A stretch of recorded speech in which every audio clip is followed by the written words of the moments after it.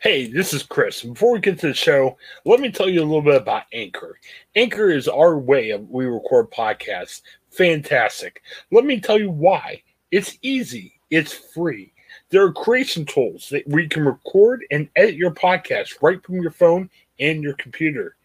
Anchor will distribute your podcast for you, so it can be heard on such providers as Spotify, Apple Podcasts, and many, many more.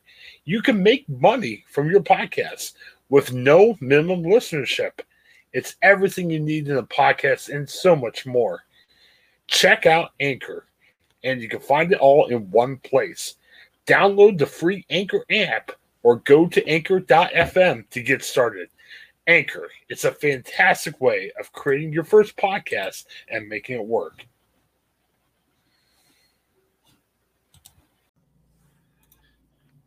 Hey, everybody. Welcome back to the Pop Culture Show. George Thomas is joining me, Craig Schaup. George, how are you doing here on this Thursday evening?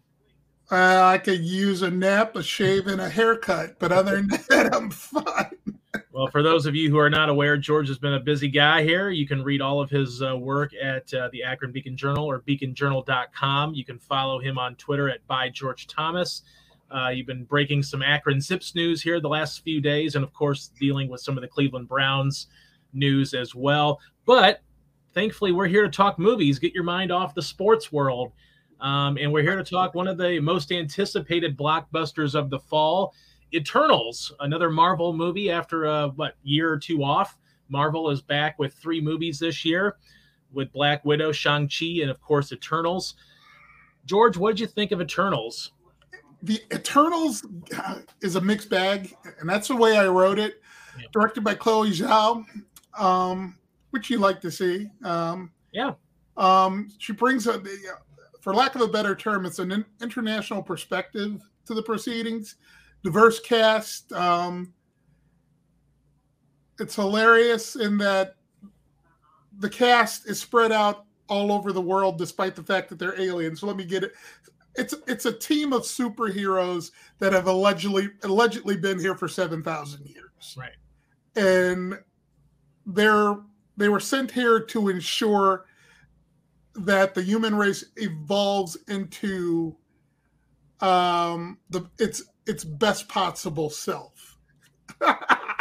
So they clearly have not worked very well at that job, huh? At any rate, it's very optimistic. Yeah. At any rate, they're sent here, and they're fighting these creatures on Earth that were sent here to tear the planet apart. They vanquish the creature, but the entity, the Celestials, and this is all comic book stuff, obviously. Yeah. A Celestial who sent them there tells them their mission isn't done. So they stay here for centuries, eons, going through all these golden ages, watch cultures tear themselves apart. There we have that humanity not evolving into its better self. And all the time they're wondering why they can't really do something to ensure that the human race evolves. Eventually they splinter, going to different parts of the world. The leader, played by Salma Hayek, her name is Ajak, ends up in South Dakota. The Athena, who is supposed to represent the goddess Athena, and Gilgamesh end up in, it looks like the southwest part of America. 3 others end up in London, and I'm not quite sure where Fausto, who's played by Brian Tyree Henry, ends up. I don't recall them specifying which city, but he's in America. Okay. So eventually it's revealed that, hey, their final mission is nigh. Turns out it's not what they thought it was, and that the final mission is for them to usher in the destruction of the human race and the destruction of Earth, so a new Celestial can be born. Okay. That's not even a spoiler. They have to wrestle with the fact that they have fallen in love with the human race, because we all know the human race is oh so lovable Right. these days from Yeah. every corner of the world. And that's essentially the jumping point for the action, the superhero stuff, all of it. The thing is, what I do like about it is that it doesn't follow the typical Marvel formula. And by now, you know what that is. Right. There are some significant curveballs here that I won't spoil, but it's enjoyable to see. What I don't like, it's an origin story. Right. And origin story is either knock it out of the park. I'm talking to you, Captain America and Iron Man. Right. I'd argue that Captain America is underweight. That origin story was underrated. Yeah. I really enjoyed that one. It's one of my favorite Marvel movies. But you either knock it out of the park like with those two and Black Panther, Yes. or it's a mess. Now, this is a 2-hour and 37-minute film. Right. The first hour is undoubtedly a mess, without a doubt, because it takes place across so many centuries in time. We're talking 7 millennia. We're flashing back and forth, and you're never quite sure whose story we're dealing with. It's a way to introduce all the characters, and if I'm counting correctly, there are 8 members of this team. You kind of get lost in this maze of what's going on, Right. and it's not handled very deftly. Now, I get the challenges in that, and Chloe Zhao being able to pull it off at all to any degree, she should get compliments. That doesn't make it any easier to watch, Right. because there are times when in that hour you wander and it takes you out of the experience. And that's what happened to me until the ultimate mission is revealed. Then we are revealed, and then we get into the heavy stuff, the heavy lifting, the philosophical stuff, all of this. Right. And of course, it answers the big question. And if you haven't figured it out now from what I said, answers the big philosophical question of why they didn't stop Thanos if they were this strong. Now you know. Right. So Okay. there it is. I gave it a B-. Yeah. And yeah, I don't even know if this is one I would own on Okay. a 4K. Probably because I'm a completist. Right. But no, going in at that first hour is going to be something you have to get through. Right. You know, it's disappointing to hear that, and obviously I've seen the lukewarm response so far from critics. You know, there's a lot to like here, I think. You know, obviously I haven't seen it, but you know, just off the top, Chloe Zhao, I mean, she's the it director right now. She's the not just the flavor of the month, but you know, she's the, you know, one of those young directors that you want to kind of continue seeing, like we've talked about, and you know, with Denis Villeneuve and people like that, where you really want to, maybe it's not to that level of scope like with a Villeneuve or maybe a Nolan film, but you really want to. I'm excited to see a project of hers, and this is one of those where she thankfully gets maybe a cash grab where she gets a nice paycheck to do this film, so then maybe she can go on and do her her projects that she wants to do. But it's disappointing because she's coming off of a win for Nomadland.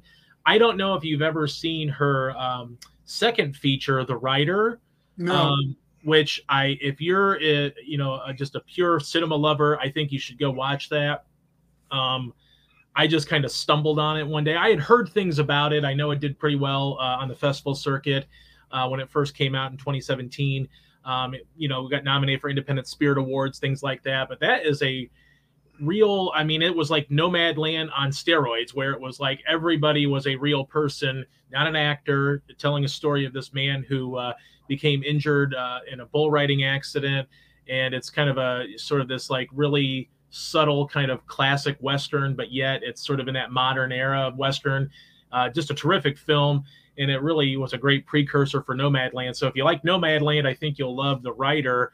even more so. But that's why I have a lot of expectations for Eternals, because this is an opportunity for, Chloe Zhao to, to not have to worry about budget constraints, and she can do what she wants to. She's got a great cast to work with. I mean, you mentioned some of them. Angelina Jolie's in this, Kit Harington, Selma Hayek, as you said, as well. So a lot to really look forward to, but it's kind of disappointing to, to see sort of this lukewarm response. I mean, is it worse because this is a movie that was supposed to have come out last year and it got the delay because of COVID, and it looks like it probably remained untouched, and maybe they, maybe Marvel thought they were sitting on a great film because it's Chloe Zhao? Or do you think that they could have done some editing or maybe some reshoots in between this delayed release?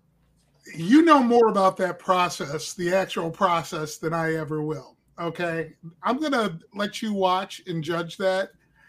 For me, it just seemed they probably could have tightened it up. They probably could have added some clarity. Right. So I'll leave that for you to judge for yourself when you see it. Okay.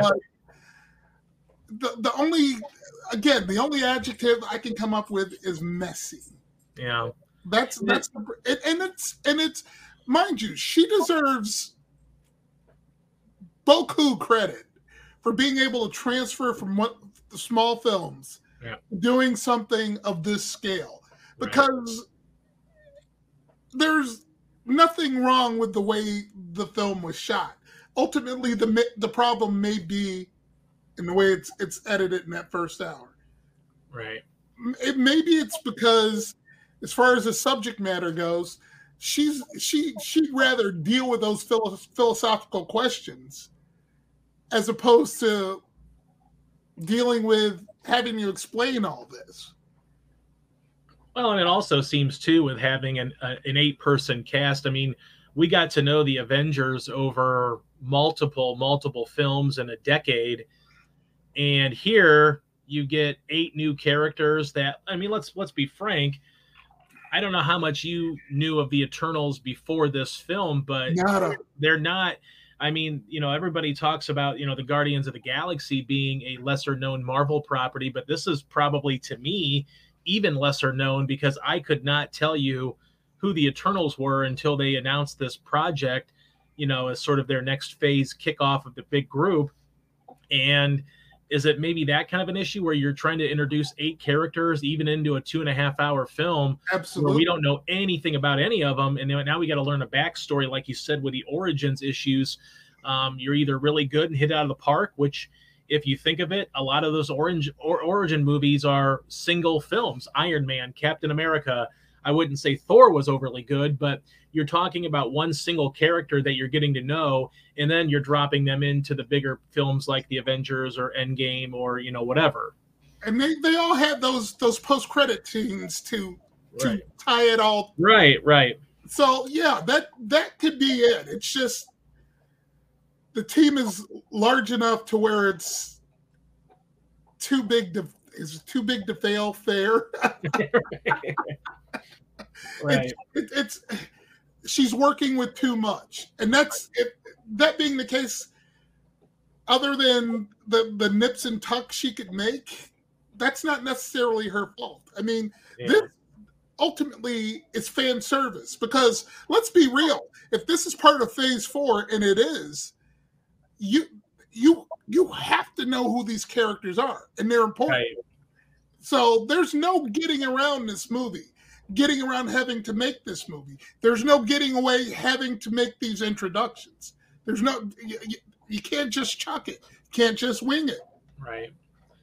Well, and I don't, I mean, obviously you've seen it, how they're setting things up here for this next phase, but I mean, does it appear that the Eternals are going to be sort of the leaders of the next Avengers group? Or, I mean, I know people have said Fantastic Four is coming into the fold. Obviously you have some holdovers like Captain Marvel, Black Panther, whether it's, I'm not sure how they're doing the sequel now without Chadwick Boseman, but, certainly there are other potential leadership that people have seen over the years. Or do you think Eternals are going to be sort of the main attraction here moving forward in larger screen, Avengers movies? I think you have to look towards Shang-Chi. You have to watch that one. Okay. I firmly believe that, depending on how they develop that character. Because let's face it, he's still very immature. The character in his personal life and what he does away from that is still very immature. I mean, when we left him in that movie, he was going out and getting wasted again. So it's like, right.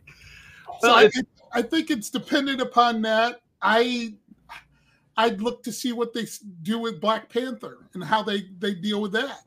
Yeah. And you can't forget Captain Marvel, who's apparently getting some bolstered by some help. The next film, if I'm not mistaken, in that series is titled The Marvels. Right. So, yeah. I think, is it Monica Rambeau who might be coming in? Ms. Marvel? Yeah, I'm trying to think of her name, but yeah, I know what you mean. Off the top of my head, I cannot think of who's playing Ms. Marvel. For the times I wish my my older son was around. Right.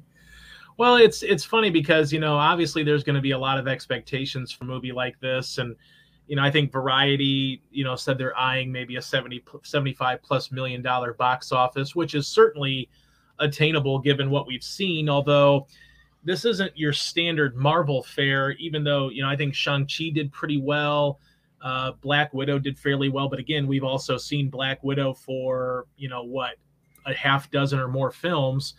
So I kind of wonder if this is one of those films that people may not know anything about any of these characters and just say, well, no one's really pubbing it out, you know, like you or other film critics. So do you think that this movie is just going to be a one-off and maybe the Eternals will just be in other movies, but they won't get their trilogy like other people have? No, dude, it had the magical words at the end of the credits. You know what those magical words? They'll be back? The Eternals will return. Oh, okay. Well, that sounds like they're all in on the movie. Well, they'll return unless they make $20 million at the opening weekend box office, though, my friend. Money talks. Marvel's got plenty of money at this point. But they don't like making flops, though, George, and you know that. They want to make money. I mean, even some would say that, you know, Black Widow was underwhelming, that they wouldn't want to make like another prequel or, you know, whatever. I mean, they're going to carry on with the Yelena character, but even still, some people just, you get to the point where, you know, if it's not making the kind of money you expected to make, and I'm sure you're probably paying Angelina Jolie full freight. You've got a bunch of talented actors and actresses, Selma Hayek. You're probably going to have to pony up more money for a sequel or for a trilogy. And at that point, is it worth it? There have been 3 Thor films. That's true. But you said it yourself about the first Thor film. Yeah. Yes. Although I enjoyed it, it's the second one that really leaves me cold. But well, Ragnarok was good. That was the one movie out of all of that trilogy that actually figured out how to best use Thor, which was in a more comedic, you know, tongue-in-cheek, wink at the camera every once in a while kind of style. It didn't take itself too seriously. The first 2 took itself too seriously, and it didn't have fun. And Ragnarok had fun. It didn't take itself seriously. Jeff Goldblum was in it, so you can't hate it because of that. It was just a fun movie, and it got the tone of what Thor really is. Well, I think they realize that the heart and soul of Thor is Thor and Loki. That's what I think they got. Right. And they just decided, thank goodness for Taika Waititi, he recognized it and just decided to go with it. Yeah. And it translated well for the future with the television series. Yeah. And it translated to the final Avengers movies as well. So I think that's why Ragnarok was what it was, that relationship. And actually, with his relationship with the Hulk, too. Right. So, yeah, you're absolutely right. He figured out how to do it. Yeah. Well, I mean, there's been a lot of rumors out there with Marvel. I mean, there's been talk about wanting to get Iron Man somehow back into the fray. How Obviously, much money do they have? well, they've got all the money that they want. I mean, Robert Downey Jr. I mean, I love Robert Downey Jr., but let's face it. Now, granted, he did just get a role in Nolan's Oppenheimer film, so that's great for him. I'm very happy for RDJ, but at the same time, let's face it. After playing Iron Man for what 12 years or 11 years or whatever it was, the pickings either they weren't slim, but he did Dr. Dolittle, which was just absolute garbage. So I think if Marvel ever said, "Hey, Robert, we want to bring you back," I don't think he'd say no. But at the same time, then you're like, well, you killed him off, and it was this very emotional way. Now you're just bringing him back because you can just say, "Oh, well, we decided to bring him back because of this thing or that thing," or someone, bringing him back from the dead, essentially.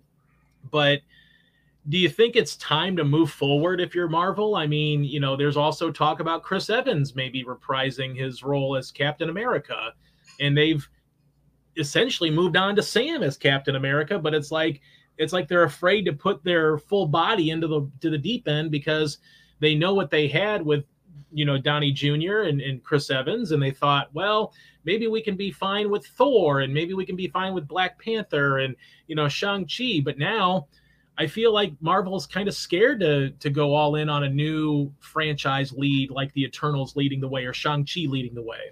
I'm going to disagree. And I think they know they have to evolve with the times. Now think about when the MCU technically started. I think we're going back to 2008. Yeah.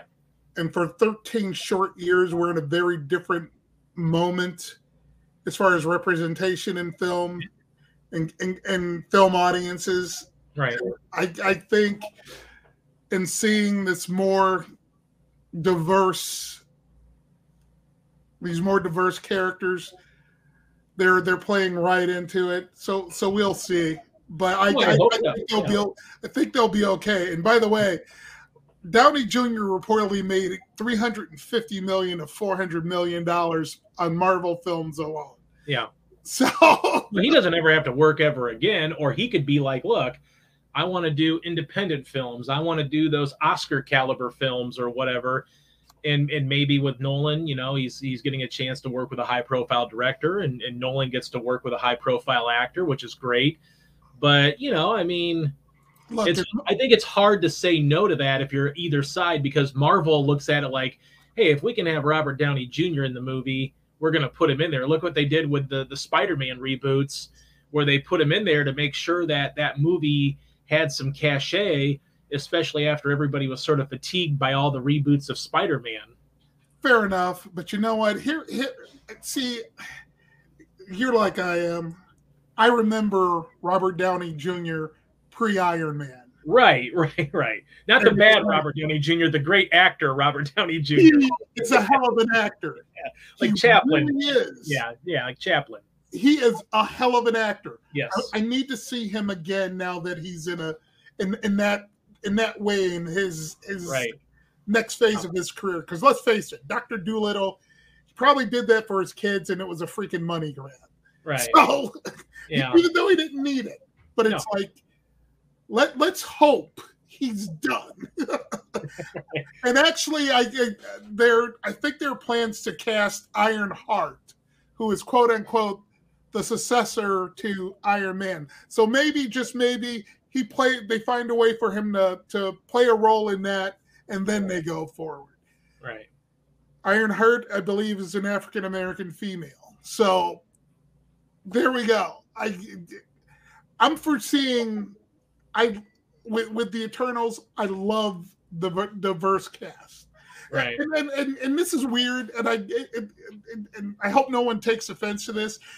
It's weird hearing a British accent come out of an Asian woman in this film. You know what I mean? Right. And it just points to how diverse we've become culturally across this planet. So. Yeah, well, I really hope that Marvel goes all in on that. I mean, I think it's great to see. It's unfortunate that it took so long for that diversity to really, get to where it got to. And obviously not that DC's any better, but we also did see a Wonder Woman movie before we saw a lot of diversity among the Marvel Cinematic Universe. Obviously, Black Panther was 2017, I think, or 2016. So, I mean, it's unfortunate that it really took that long for a standalone. And then, of course, everybody was, sort of wondering why there hadn't been a Black Widow movie when Scarlett Johansson had certainly established herself as a box office draw, as a great actress. So she didn't need to have Oscar nominations to warrant getting a standalone film.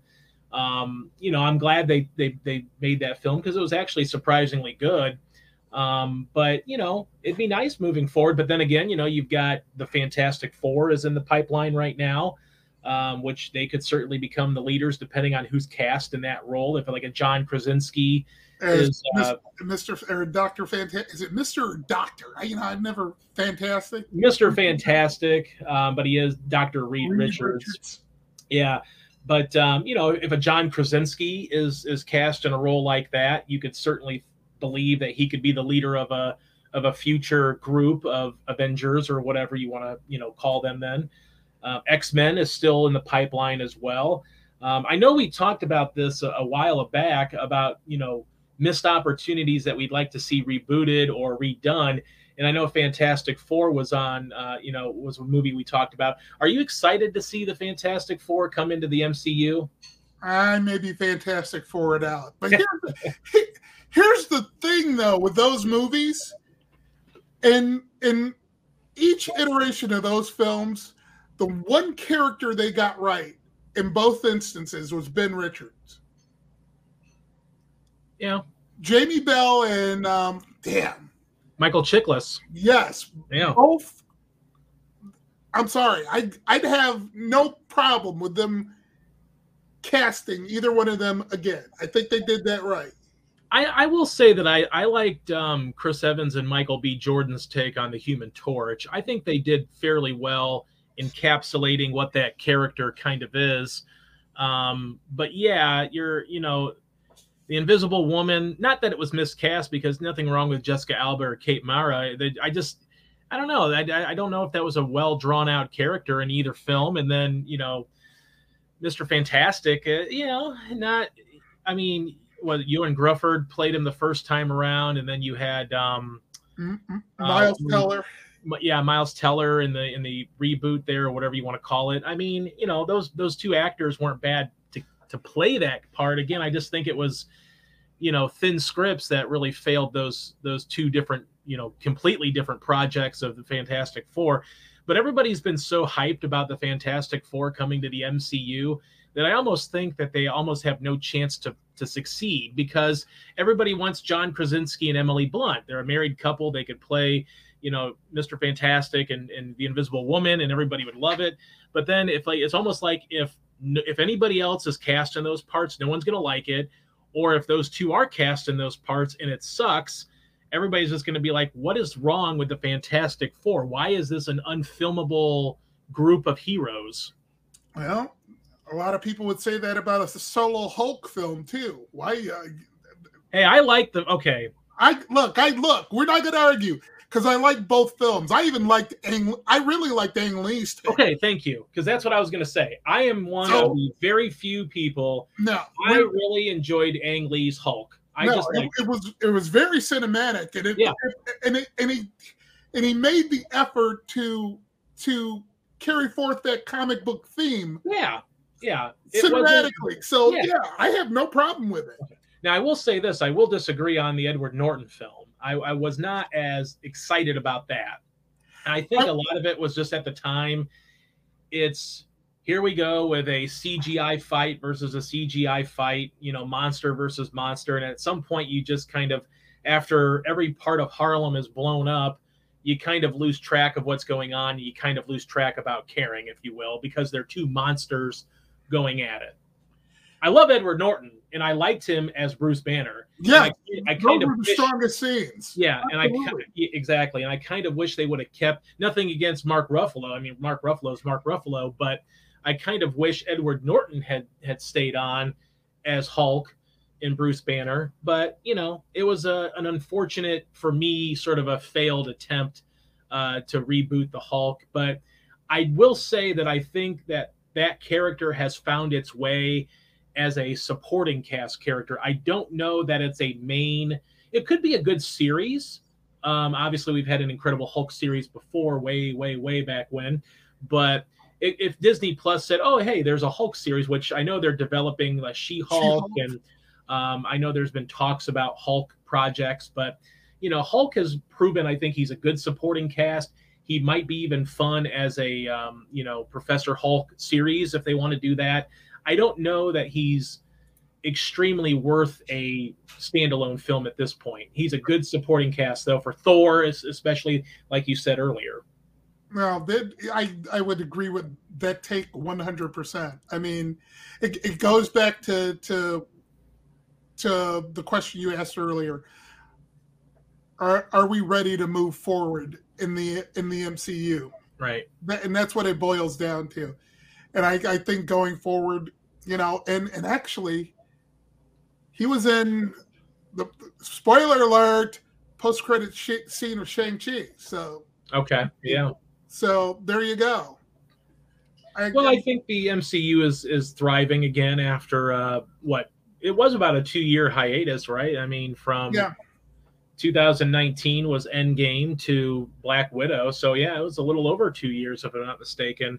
I mean, I think there was a Spider-Man, but that's a shared project, so I don't know that we count. I mean, it's counted, I guess you could say, as an MCU movie, but not 100% MCU. It's a Sony property still too, or half and half, whatever they want to call it. But you know, there's that to look forward to next month. Are you Spider-Man'd out? I mean, I like Tom Holland. I think he's probably been the best cast of Spider-Man, but I'm kind of Spider-Man'd out after, you know, dealing with two sets of Spider-Man.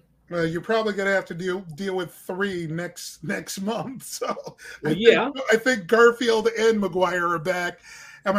Look, there's only one superhero that I'm never tired of, and I'll give you a chance to take a guess before I tell you. Batman. There you go. That's the one I've never been tired of, because the character is so dark, and the starting point for his origin can be explored in so many different ways, from oddly enough from different perspectives. So yeah, it's a character I've never gotten tired of. I love Tom Holland's Spider-Man though. Yeah, I thought, and mind you, that I did the junkets for Spider-Man 1 and 2, right, the Sam Raimi films, and I remember them being enjoyable. Yeah. But you look at those films, for instance, and you just realize that Tobey Maguire was too old to be playing that role. Yes. Well, I love Spider-Man 2. I mean, it's a great film, but that is one of my favorite Marvel films. It is a terrific, underappreciated superhero film, even though because it came out, 15 years ago, almost 16 years ago, whatever it was. So to me, that's one of the better Marvel entries as far as Marvel superhero properties, not cinematic universe properties. But I'm a huge fan of Spider-Man 2. I know, Tobey Maguire was way too old to play Spider-Man. And I think Andrew Garfield was maybe like, even though he's a great actor, I think he was like too cocky. Like he kind of was like, he came across as being not Peter Parker, as opposed to like Tom Holland, who literally is told to shut up or stop talking, or he's sort of that annoying teenage kid. Whereas Andrew Garfield kind of looked like a Calvin Klein model dropped into high school and was told to, hey, act like you're a little bit too good for everybody and be a little cocky and arrogant. Whereas I didn't really think that came across too much as Spider-Man, even though I did actually like the first one he did. The sequel to Amazing Spider-Man wasn't as great, even though I was really excited about Jamie Foxx as Electro, and I was hoping for an even better film that time around. Didn't quite hit the mark, but it's possible that we may see the two Spider-Man previous Spider-Man actors in this next one next month. Are you, though? I'm sure you've seen the Batman trailer, the new Matt Reeves Batman with Robert Pattinson.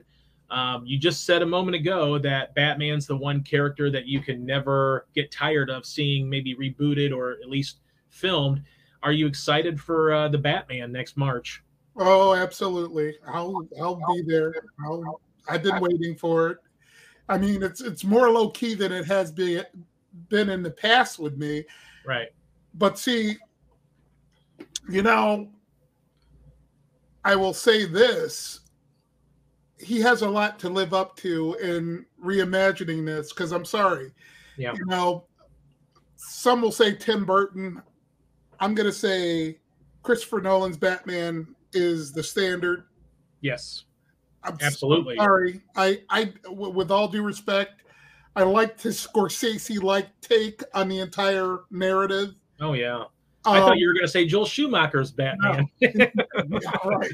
As opposed to Burton's Burton's mixture of the two with more emphasis on the comic book. That's right. the best way to put it. And I call me somebody who prefers realism or simulated realism. Right. That's an oxymoron, though, isn't it? A little bit. Simulated realism, as opposed to the world that Tim Burton created. So, you know, Christopher Nolan's Batman, his trilogy. Now, I will say that The Dark Knight Rises was a little bit less successful for me than the previous two, but what he created, and you're absolutely right, it's a Scorsese-like crime drama that I mean, The Dark Knight is just a terrific film. It like you said, you know, the Burton Batman movies are more comic book like, you know, they're a little bit more, you feel it more, whereas in the Christopher Nolan trilogy, you almost just feel like these people just happen to be, you know, parachuted into Gotham City in a real element, and they just happen to be eccentric, so to speak, you know, where they dress in costume and fight crime. But I mean, it was a terrific crime drama. I don't think it's anything. There's a lot to live up to if you're Matt Reeves, but I don't think he has to be Christopher Nolan to make a successful Batman movie. I think he just needs to be himself, because he is a talented filmmaker. And Pattinson, I don't think it's like, oh, you got to be Christian Bale or you've got to be Michael Keaton or whatever. You know, you can definitely be Val Kilmer and George Clooney, I suppose. But you know, I think with that movie, the excitement seems to be around the villains, where you've got Colin Farrell as the Penguin. And boy, did he transform. Yeah. But, you know, Paul Dano is getting a lot of publicity for his take on the Riddler. Yeah. No, he's Riddler, right? Riddler, yeah. Scarecrow was in it. No, just Riddler. Well, as far as we know, just Riddler, and he's the Riddler. But he's definitely looks like he's more of a Heath Ledger Joker type Riddler than he is Jim Carrey, which I don't think anybody ever wants to see that Riddler on the screen again. No. You got Zoe Kravitz as Catwoman, which is exciting. So there's a lot of expectations. It looks, you know, the trailers have looked gorgeous, and the fight sequences look more along the lines. I don't know if I know you're not the biggest video game person, maybe, but the Arkham Knight and Arkham Asylum series of the Batman games were very gritty and very violent games that kind of has that tone to it from what I've seen. Well, here you go. Do me a favor. Before this movie comes out, and hopefully we're still doing this on a weekly basis, there is an animated Batman film, direct-to-video, called Batman Year One. Yeah. And I think it's heavily based on that. I think it's Batman finding his way, which technically was Batman Begins, but I don't think it's been done and explored in the way Matt Reeves is doing it. Right. So that's what I'm looking forward to. Also, we're looking at a revisionist Alfred, who's more like the Alfred in the series Pennyworth, an older version of that. Right. As opposed to the staid, sarcastic Butler. You saw a little bit of that in Justice League with Jeremy Irons. Yeah. But I think we're going to see it with a pumped up Andy Serkis. Yeah. More of that robust Alfred that we I don't know if you've ever seen Pennyworth. You might want to check that I've out. only seen bits and pieces of it. From what I've seen, it looks interesting, but Very British, very interesting, very good. And one of those series that I start out on and I lose track of because of time. I got to get back to the second season. right. It's moving to HBO Max. Oh, great. I'll have to check it out then. So, because they're still trying to consolidate all the DC properties. Right. It's been on Epics, but Right. we're going to see more of that Alfred, I have to believe, in this version, which is something different we haven't seen in the movies. Yeah. Well, I mean, I think you're right. I kind of agree. Like, even though I've seen so many Batman iterations, whether it's, film or TV or cartoons or whatever it may be, I'm still very excited about this sort of reimagining of it. And I think a lot of it has to do with just these gritty, dark tones that it's setting. If it was like a Joel Schumacher style of Batman, I'd probably sour pretty quickly on the trailers. But, I'm very excited to see Paul Dano's Riddler. I mean, based on what we've seen, the little that we've seen, it looks very gritty, very down to earth, not comic booky at all, like we see with Jim Carrey's Riddler. I mean, this is I always wonder, obviously I would have loved to have seen, especially after Heath Ledger's passing, that, maybe Two-Face would have taken on that mantle as the next bad guy. Nothing against Bane, nothing against Tom Hardy. He's a wonderful actor. I just didn't think that villain really, it didn't really speak to me as much as maybe Two-Face could have, had they decided to move forward with that tale of morality and him losing his way and becoming a villain. Whereas Bane was just the mercenary that was kind of like almost reminiscent of Javier Bardem's Anton Chigurh from No Country for Old Men, where he was like the hitman with a moral compass, if you will. He had ethics to his debauchery. But Tom Hardy was great. The voice was a little strange. But at the end of the day, I mean, I think Two-Face would have been a way better villain to kind of carry out that Dark Knight trilogy, where I think Bane almost kind of was disjointed from the previous villain, the Heath Ledger Joker, and then, of course, Two-Face being introduced, where you really start to get into those moral and ethic decisions of how Batman's going to sort of police Gotham. The thing is, the problem with the villains and the Dark Knight Rises, how do you match what Heath Ledger does in the Dark Knight? And I don't know for a fact that there was pressure there, but there had to be pressure there. Oh yeah. I mean, and mind you, Tom Hardy, you're right, is a damn great actor. He really is. He's what makes Venom work for me. So right. So Dark Knight is a masterpiece. It is.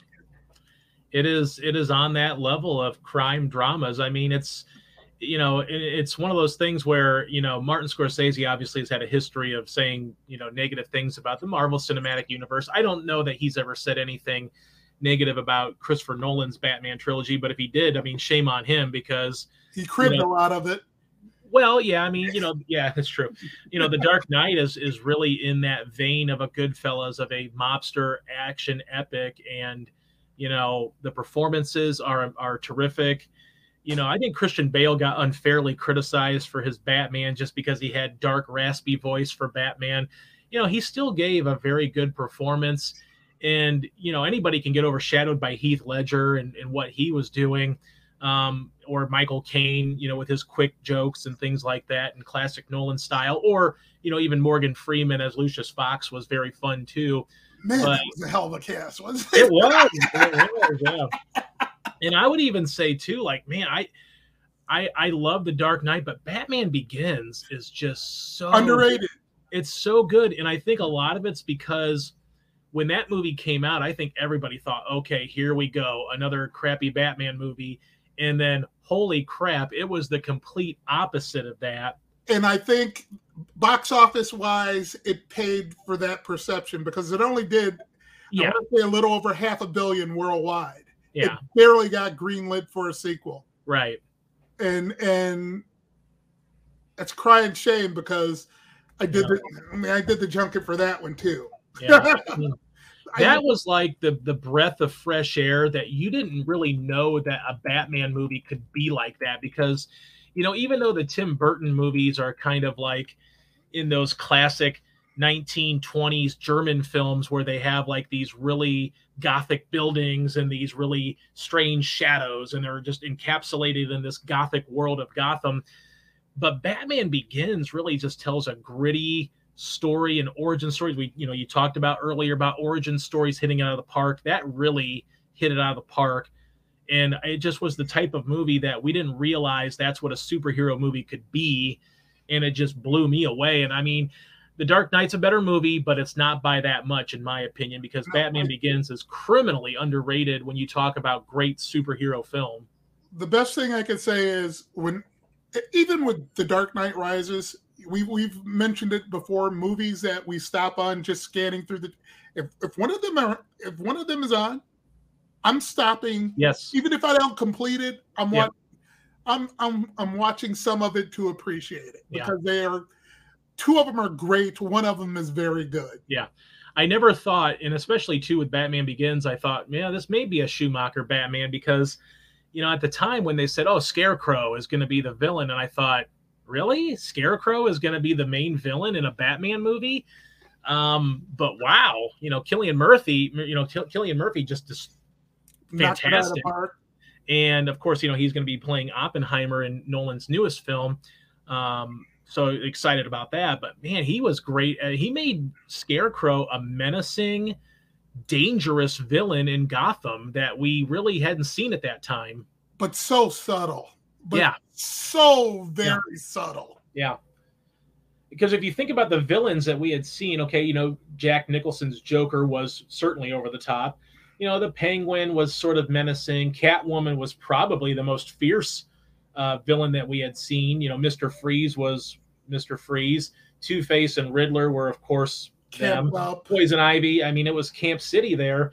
And then, you think it's going to be Camp City with the Scarecrow, because that's one of the downsides, I think, of Batman villains is Batman's so dark and gritty, but some of his, foils are not so dark and gritty unless you make them dark and gritty. And that's what Nolan did with Scarecrow. He made Scarecrow menacing, and that, he made the Joker even more menacing. He made Bane, who was already menacing, but, more menacing and intelligent and things like that. Catwoman with Anne Hathaway was also, sort of sneaky and conniving. So yeah, I mean, the Nolan franchise, I'd love to have seen, at the time, it was probably a little bit ahead of its time, where DC wasn't really ready to go into a big cinematic universe at that time like Marvel was. But could you imagine if Nolan did the DC heading all of this DC universe content? How great that! I mean, Marvel would probably have stopped making movies. They probably would have realized they were outmatched by Nolan in the continuity that he would bring to that particular universe. I think he got a producer's credit on Justice League. Yeah, he got, and he produced Man of Steel. So he kind of oversaw at the time, I guess, when they were handing the reins over to Zack Snyder. So I guess he kind of oversaw the project. But, obviously I would have just loved to have seen him. They just helm the projects, or at least plan them out, even if you don't direct all of the films, because you could make the argument that DC has had a better quality of director than Marvel has over the years. I mean, nothing against Jon Favreau, but, you got Patty Jenkins has helmed DC projects. Zack Snyder, okay, maybe not so much, but at least we know that he knows how to make an action movie, like with Watchmen, for instance. But, you can make the argument that, James Wan, is a solid director that directed Aquaman, even though I didn't think that was as successful, but it was gorgeous to look at. So, you can make the argument that DC's probably had a better string of directors working for them. It just hasn't really added up into continuity because they just haven't had any continuity. And there we have it. Yeah. All right, George. Well, I think we've gone off on our Marvel to DC tangent long enough. Again. What do you got coming up in the future here? What's coming up next week? Next week, Belfast, maybe? Wait a second. Let me pull up my calendar. Okay. I should probably. I don't know if I'm going to check out Red Notice beforehand or not. Okay. And I know Belfast is on the schedule for next week. I didn't know if that's one. I saw that last night. Okay. So if opening day is next week, there will be Belfast. A potential Oscar contender in Belfast. Kenneth Branagh, another Christopher Nolan collaborator. Yeah, and I've seen King Richard, but that's on the 19th. Correct. Yep. So it's going to be Belfast, and I like Kenneth Branagh. Yeah. I mean, not the sexiest movie, not a big blockbuster, but could be a very big Oscar darling. Oh yeah, absolutely. I'm very excited. I mean, I love black and white, so I'm very excited. And Kenneth Branagh is a very underrated actor director, so I'm very excited to see that. All right, George. Well, are you streaming anything? What's on your docket for streaming? Are you catching up on anything? We would have been talking about The Harder They Fall, except time and life. So, are you streaming any shows? I know Foundation, obviously. I know Invasion came out on Apple TV Plus. Swagger. I've got one episode of Foundation left of the season. I'm not sure how far I'm ahead of everybody else. Right. But episode 9 will blow your mind. Okay. And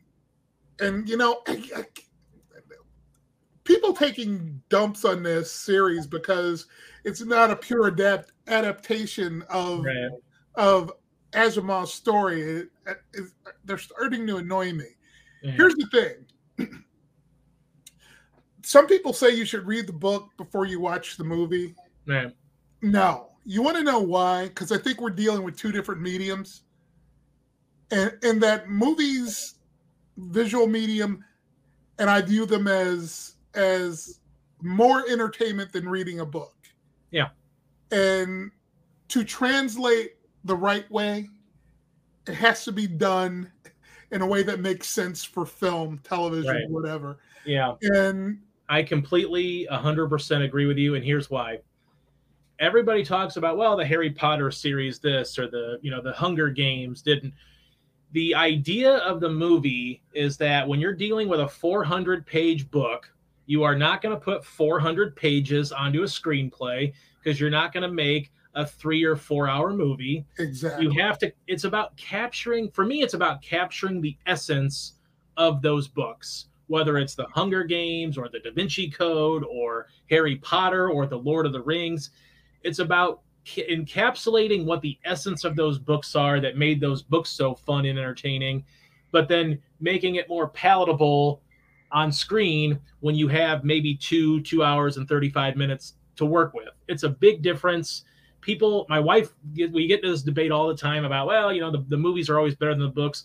Well, anybody can say that when you have 400 pages to read and you can create things in your mind of what things look like, wherein you see it on screen, if it doesn't, look like how you envisioned it, it's never going to be up to your standard or what you think. Exactly. And so bottom line, I'm enjoying Foundation. I really am. So I'm going to finish that up this weekend, and I'm probably going to watch The Harder They Fall because I have a second consecutive Saturday off. All right. Well, there's a lot of I'm excited about The Harder They Fall, and especially when you said your son said it was more of that blaxploitation Western too. So I'm very, very intrigued by that, and a great cast as we mentioned last week too. So I'm excited to see that as well. So, well, there's plenty to watch. Did you finally catch up on Ted Lasso? Did you finish season 2? Yes, I did. And boy, did that take well, I guess in the end, I kind of expected it, but it took a quasi-unexpected dark turn there. And it's like, wasn't it funny that many people were saying one of the criticisms of Ted Lasso season 2 was that there wasn't like that villain in the series. They obviously first season it was kind of a villain with, the owner wanting to sabotage the team, hiring Ted Lasso. You had other villain. Jamie Tart was sort of a villain, and then everybody said, season 2, through about 7 or 8 episodes, you really didn't have a villain. But boy, did they really turn that on its head quite quickly at the end of the season. And you know what, though? At first, I was a little shocked by it because it seemed anti-Ted Lasso. Like, I didn't really feel like Nathan would really turn that quickly, that bad. Like, you could see some of the the breadcrumbs spread throughout, but it seemed like his hatred towards Ted didn't really come off as understandable. But then you kind of think about some of the little microaggressions and some of those little things that happened, and especially, you know, over the edge maybe was when Roy Kent didn't care that he had kissed his girlfriend, and that kind of set him over the edge. And, you know, the more power he got, the more corrupt he got. So it made more sense to me after thinking about it, you know, just taking a little introspective look at it. Yeah, it's amazing how it was set up to flow like it can work in real life. Yeah. You know what I mean? Right. Nathan's human, and, you know, temptation, Garden of Eden, all that stuff. Yeah. Biting an apple, blah, blah, blah. Right, man. Temptation. I won't say I enjoyed the twist. I don't know if others are welcoming it, but it's got me stoked to see what happens in its final season, because the season's set up for 3. Yeah, I hope that's not true though, because I really hope that's not true, because I'd love to see even more Ted Lasso. I mean, you don't want things to overstay their welcome, but I mean, George, and I thank you, because you're the reason why I watched Ted Lasso. You know, my wife had gotten a new phone, and, you know, we got a free subscription for a year for Apple TV Plus. I didn't think much of it, because I knew Ted Lasso was available, but I knew that the rest of their, you know, library wasn't overly large. So I didn't give much thought to it. But when you said you were going to, review the early episodes of season 2, I thought, okay, well, I want to talk to you about something that we've both seen, just to compare and contrast notes. So we binge watched the first season in literally 2 days. And it was probably one of the best experiences of TV that I've ever had. It is that good of a show. It's one of the best sitcoms I've ever seen. And it's required TV viewing, and really well worth the Apple TV Plus membership, in my opinion. It's that good. Everything you said and then some. You asked what else I'm streaming? After we're done, I'm going to stream Star Trek Prodigy.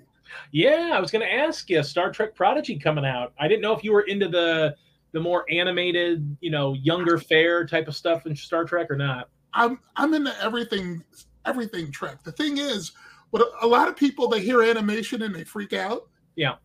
And did you watch the original animated show from back in the 70s? Yeah, I've seen it. That was fairly deep for Saturday morning television back then. Yeah. And I own it.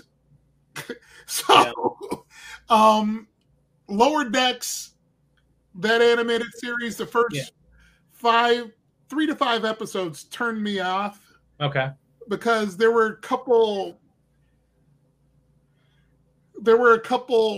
stereotype issues that bothered me about the lead character, and I'm like, right, Star Trek doesn't do this. What the hell are you doing? Right. And they cleaned it up down the line. Prodigy, which started streaming last week, and my wife and I caught it on a just because I remembered. Right. I asked for review access, and it's the first episode was 48 minutes long, and it blew me away. Right. It really just blew me away. Okay. Yeah, so, I mean, I'm not the biggest Trekkie, but I can appreciate the Star Trek universe. Are you excited? I've heard that Paramount is announcing that they are kind of developing a plan of attack for new movies. I mean, you've got to be pretty excited about that. Now, see, how did I miss that? Did that come out today? Because if that news came out today, I know why I missed it. No, I maybe it was just a rumor mill, but I could have swore one of the bigwigs at Paramount had announced that they're sort of in the planning stage of a reboot of the movies. Now, I don't know if that means new actors or bringing the same cast over, which I actually wouldn't mind bringing the same cast over in a reboot, but I've heard that they might be planning sort of a strategy moving forward to have their own Star Trek movie universe here, and hopefully that comes to fruition, because I think that's a property that Paramount really needs to take advantage of in the film world, not just here on the streaming side on TV. Well, Would I be excited for it? It has to be done right. That's the problem. Are you a carryover? I mean, I know we've talked about Chris Pine. You like him as Captain Kirk, but do you want to see a carryover of the former cast coming over? Absolutely. Do you want to see a reboot of new cast? No. If they want to carry over that cast and give them their own thing, I'm all for it. The question is, can they afford to pay them all? Especially somebody like Zoe Saldana. Yeah.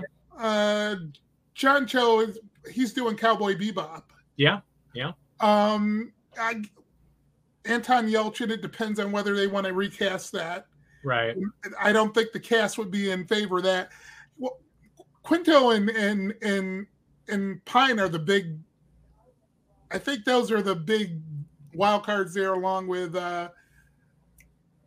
Carl Urban, who's found success on The Boys. So yeah, you know what though? I don't know that you have. I mean, we talked about that. You talked about it with Robert Downey Jr. I don't know that you're. I mean, Zoe Saldana, obviously, she's got Avatar going on right now too. But I think unless it's a scheduling conflict, I think you can afford to bring them in. I don't think you're paying Saldana or Pine or Zachary Quinto, or maybe you could even argue that Pine and Urban would be the most expensive cast members. John Cho probably could come in at a little bit less, but you might be looking at several $100,000, upper six figures for some of the supporting cast, but then maybe for the main people like Saldana and Quinto and Urban and Pine, you're probably looking at like $2.5 to $7 million for I don't think you have to pay $10-15 million just because you've had them in previous films before. It depends on where they take it first. I mean, right. And you know what?